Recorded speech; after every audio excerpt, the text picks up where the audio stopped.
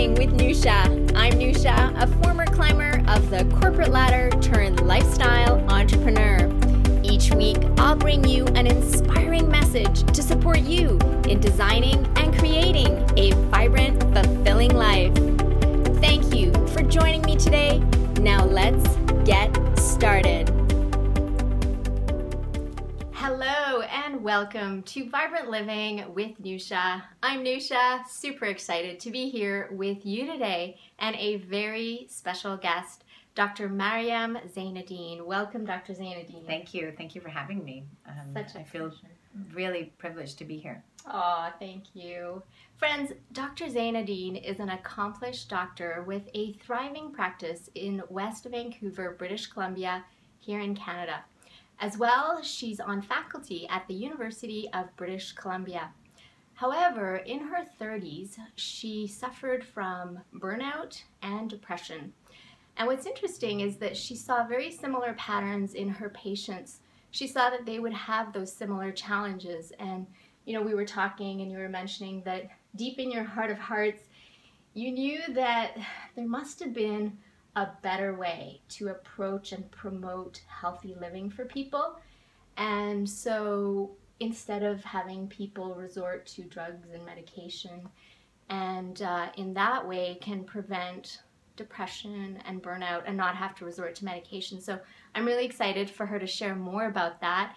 And today, as you can see, a vibrant woman living a fulfilling life. She's married with two beautiful girls. She's an avid cyclist, and she's very passionate about women's health. And friends, I'm really excited again for you to hear her story, as well as the movement, the meaningful movement that she has created to really elevate health on our planet. So, Dr. Zainadine, let's start with what was your journey like as a woman who was really passionate about creating a thriving career, and at the same time, you're married with children. Yes. What was that like? You know, Nusha, it was very interesting in a sense that I didn't really have a definition for prevention at all in my head. In fact, I probably didn't even think about it in my 20s. In my 20s, I was very focused on my career. I was focused on going to university. I was an avid athlete, so my outlet in life was just to exercise, the one thing, and eat healthy, because I come from a family where healthy eating was essential, and eating wholesome, natural, organic food.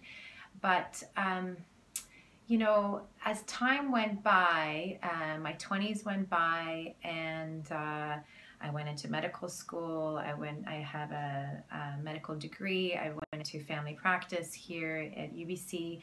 And it was all good to a certain extent. I also had my social connections around me. I have a very good group of family and friends that I really rely on. But slowly, after I had my first child, I realized that I couldn't exercise. I started getting lower back pains. I was breastfeeding. My body was not ready for the exercise that I was trying to get it to do. And I was sleep deprived, extremely sleep deprived. And interestingly, it was like I didn't have the outlet that I'm usually used to, because all of a sudden I was getting these aches and pains and lower back pains, and I didn't know what else to resort to. Yeah. And unfortunately, or fortunately in a way, I did seek help. I did all sorts of things, including acupuncture, massage therapy, physiotherapy, to focus on my lower back pain, but at the same time my mental health was going. And I do have a very phenomenal family doctor who was trying to give me more outlets, meditation, relaxation. I cut down my work a little bit. I tried better sleep hygiene, but I was so far in to that, mental burnout that I did need medications, and I had to take medications for for a good 9 months to about a year, and I had to boost myself chemically because I was functioning on such low levels of serotonin, which is technically the happy hormone, that I had to. And since then, it was such a trauma for me that I never want to go there again. If you've ever had anxiety ever in your life, you realize that you don't ever want to be anxious again. You never want to have a panic attack again. You don't want to feel so low that you're starting to socially isolate yourself. You don't want to see your friends, and all the outlets that you usually do, you don't enjoy them anymore. So I am all about prevention before it gets to the point where you do need medications. And I try to preach that to my own patients, but unfortunately my patients end up coming to me right when they're at the brink of, that low, that burnout. So, having had that experience myself, and having had, now I have 2 children and they're older now, and I started seeing it in my other patients. I started seeing how they're also getting physical elements from their lower mental health. All of a sudden, I'm diagnosing cancer after cancer. I'm diagnosing chronic pains. And, I started thinking, okay, there's either something very wrong with the way we live currently in this generation or other generations, or we just don't know what prevention is. We just don't have the knowledge to know what it is. So this is kind of how it started for us. And it sounds like it was a focus on the physical health and maybe advancing the career and life and financial health, and those were very good because we grow up knowing about those, and but then the other kinds of areas of health were not really being addressed and were not accessible. There were things that were accessible. So how did you discover that something was missing? What happened? The first ignition was my own downfall of burnout. The second ignition was being in my practice for over 10 years now and realizing that I'm just band-aiding my patients. It's band-aid after band-aid, and I wanted to stop band-aiding, and I wanted to, and patients were seeking. They're seeking prevention, but sometimes they don't have the means because to seek prevention is very expensive sometimes. And in our Canadian healthcare system, it's free to come to your family doctor. So I wanted to give our family doctors a platform to be able to speak about prevention, even though we actually don't get paid for talking about prevention. But I wanted to create a movement rather than going in and becoming a politician or changing health policies. I wanted to do it with the patients. And I wanted to do it in a way that patients have access to evidence-based information on what is, number one, prevention, and where they can find it, and how they can get their family doctor to advocate for them. And really sort of find a platform that we can all go to and say, oh, okay, this does work. So that's kind of how this movement called Zealy started, really. Yes, I love it. So, tell us more about Zealy in terms of what it stands for, because there's just so much meaning in Zealy itself and how it came to life. It was actually very one of those aha moments. Where, I just recently diagnosed a patient of mine with colon cancer, and she was devastated when she heard the news, and so was I. And it was one of those things where you kind of go back and you realize, oh, is there anything I could have done more for her? I looked at her charts, we went back, and I realized that she'd been a very, very, very top-notch CEO with a very stressful life. And she had just retired from being a CEO, and she was fairly up to date with her health screenings, but things had gone a little bit missed in terms of her timing coming to see me. And even though with health screenings we promote patients coming in for their pap smears, for their breast exams, but the rest really the patient has to take ownership. Sure. I can't babysit all my 2,000 patients. Yeah. So this patient, even though she ate very healthily, she was quite active, but she suffered from burnout probably for many, many, many years. And by the time she came in for her health screening, which was for colon cancer screening, she had colon cancer. And anyways, after that, and a couple of other things that happened south of the border in the U.S. for us in terms of sort of healthcare going a little bit backwards when it comes to women's health, I felt a bit numb in terms of, okay, so what do? I'm this little family doctor in Vancouver. People are getting cancers. We're not promoting health. Our global health initiatives are not being pushed. We're not getting funding. And anyways, long story short, I decided, okay, I'm going to start the Sealy movement, and I'm going to start with a conference. It's going to be a conference where I'm going to invite all the top healthcare professionals to talk about prevention, about various topics. And the name Sealy came to me. I was playing with the names, and the name Sealy is a Hebrew name. It's a Hebrew female name that means my shadow. And then, ironically, one of my Chinese patients told me that it means to take care of oneself as well. Wow. And the only reason why I came up with it was because I was playing with a word. My last name is Zainadine. It had a Z in it. Yeah. And then it was, I wrote Improve Life Initiative. And I circled the first letter of those words, and it became Sealy. So it's Zainadine Improve Life Initiative. And that's not, we didn't, it's not named as Sealy, it's on its own now, it's just a name. Yes. But that's how it was discovered. That's how it was discovered. So we the vision of Sealy is basically to become the digital platform for prevention and to promote prevention locally and globally.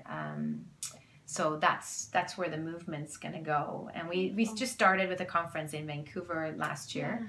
So, and it was very successful. So beautiful. And friends, Dr. Zainadine has very generously offered 2 tickets to the Sealy conference here in Vancouver, which is happening in May of 2018. And you all have an opportunity to enter to win these 2 tickets. They're valued at $500. So how you enter is wherever you see this episode, you will see the show notes, the description, and there will be some instructions about what to do in order to enter. And thank you so much for this generous donation. I'm pleasure. Excited. I would love to see some of your listeners come to the conference, 100%. Beautiful, beautiful. And so I know that you talk about the 6 pillars. Would love for you to share your philosophy about health and what does optimum health mean today? Yeah. So, so I started defining preventative health, or optimal health is a very personalized definition, but you can define preventative health, and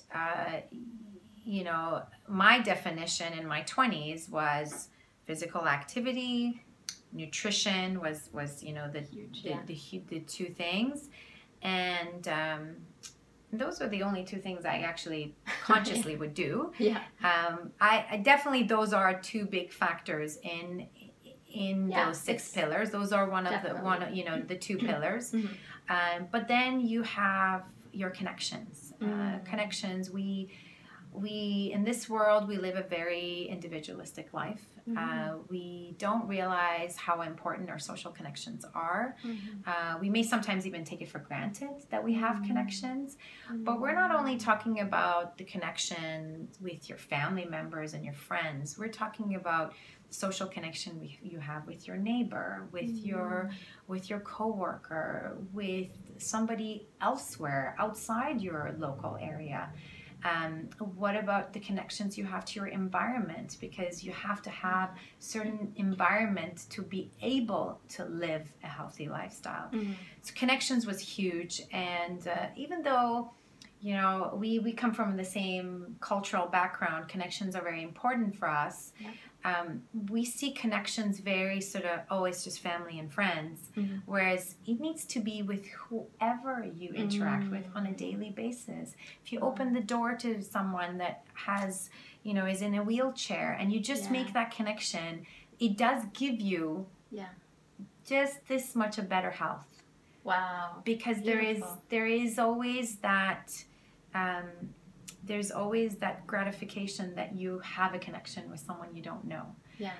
So that's the third And you're pillar. not living in fear. And like you're not me living in versus fear. them. No. It's like we're one, and I'm here to be in harmony with everything, including nature and people who I don't know. I may not know who they are. But... And you don't know the energy that you give to those people. I mean, the fact that you just opened a door for someone, just the fact that they say thank you, just gives them a little bit better of that, the better, you know, the better feeling, so that they will open the door for someone else. Is, you know, you do good, you receive good. That it's that same concept. So that connections was a really, really strong pillar for me personally to at least acknowledge and say, this is how important my connections are to me. The fourth pillar was mindfulness, which probably should be the number one pillar for me, because that's the pillar I need to work on. Be mindful. For us all. For us all, practice. yes. For us all, And, you know, I people always say, oh, well, I have a really hard time meditating, or, but, you know, it doesn't really take much to meditate, and meditation can come actually very naturally. I sometimes even just put music on and I go for a walk. That is a form of meditation. You don't have to turn off your mind. You don't have to turn off your thoughts. The fact that you're in the moment while you're doing something is a form of meditation. Beautiful. So, you know, I've tried many various different forms of meditation, so that, you know, I'm still trying to not perfect it, but just to improve it. Yes. That's the fourth pillar. The fifth pillar is our health screenings, which is probably the easiest pillar, because you can, with knowledge, with awareness, you can go to your doctor, your healthcare provider, and know which are the health screenings that are needed for you based on your gender, age, family history, and your background, and you can personalize it based on what your needs are. And in Canada, it's fairly easy. You have to actually have a doctor or a healthcare provider that can guide you to get that information. But the sixth pillar is probably the closest to my heart, is what's your intention and what's your purpose in life. There are a lot of people out there that exercise, they eat healthy, and they go by their day, but they don't have a purpose. They don't have, and it doesn't have to be a, you know, I'm going to save the world purpose. It doesn't have to be that. But as long as you put intentions to your day, your week, your month, just, you know, it was a way for me to promote becoming a global citizen as well. Just because, you know, if we can own our health and take care of ourselves, we can also give back to healthcare initiatives locally and globally, and feel that we're contributing to other people's healths elsewhere. Wow, that's so those were the 6 pillars that we put together. Love it. And friends, if you go to zeelyhealth.com, you will see more information about Zeely, as well as these 6 pillars. And so I am so excited about the Zili movement, what's possible. Mm-hmm. And so as we look forward, what is your vision, mission to continue to elevate health on the planet, Dr. Zainadine? For me, the number one key solution to promoting health is to give good information. So really being aware and being accountable for your own health. Mm-hmm. So I'm trying to promote as much awareness on what prevention can do for you in your health. And so we will definitely have another conference. We're working on a digital platform so we can reach a much broader audience. And we're working with several partners to see if we can bring this vision of a digital platform together. And the possibilities are endless. And so far, we do have a social media on Instagram, Twitter, and Facebook, Zili Health. So if you look up ZILI Health, it will come, and there's daily messages and that we put out, and slowly we'll bring in articles and blog articles from experts, not just from me, because I still don't consider myself as an expert, but also I want people to keep each other accountable for what their goals are, what their personalized health goals are, because everybody's is different. So I have a group of friends that keep me accountable to what I do to be more mindful. Beautiful. Wow. That's powerful. I'm trying myself. You're walking your talk. You're being an example. I'm trying. Oh, I'm that's trying. So beautiful. So I hope that helps. Yes, definitely. Dr. Zainadine, thank you. I know you have a very, very full schedule. You've carved the time out of your full schedule to be here with us and to share your story, and also to share the meaningful movement that you're creating. Well, thank you for having me. I really appreciate the fact that you're helping spread the word of the movement, and I know you personally believe in prevention yourself, and I know your followers do as well. So thank you for having me. Oh, it's been a pleasure. And friends, for those of you listening and you can think of someone that can benefit from this episode, hearing Dr. Zainadine's story or about the Zili movement, please do take a moment to share this episode, because the ripple effect is immeasurable. And until next time, be vibrant, be bright. It's your birthright. Now, let's go out there and shine our light.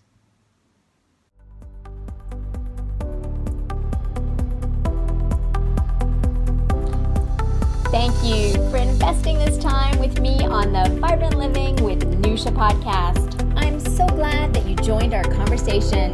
If you would take 2 minutes to positively impact someone's life by sharing this episode, that would be wonderful. Please leave us a review by visiting iTunes. Let us know what you enjoy and what you'd like to see more of. It will support us on our journey to causing a worldwide epidemic of vibrant living. Until next time, be vibrant, be bright. It's your birthright. Now, let's go out there and shine our light.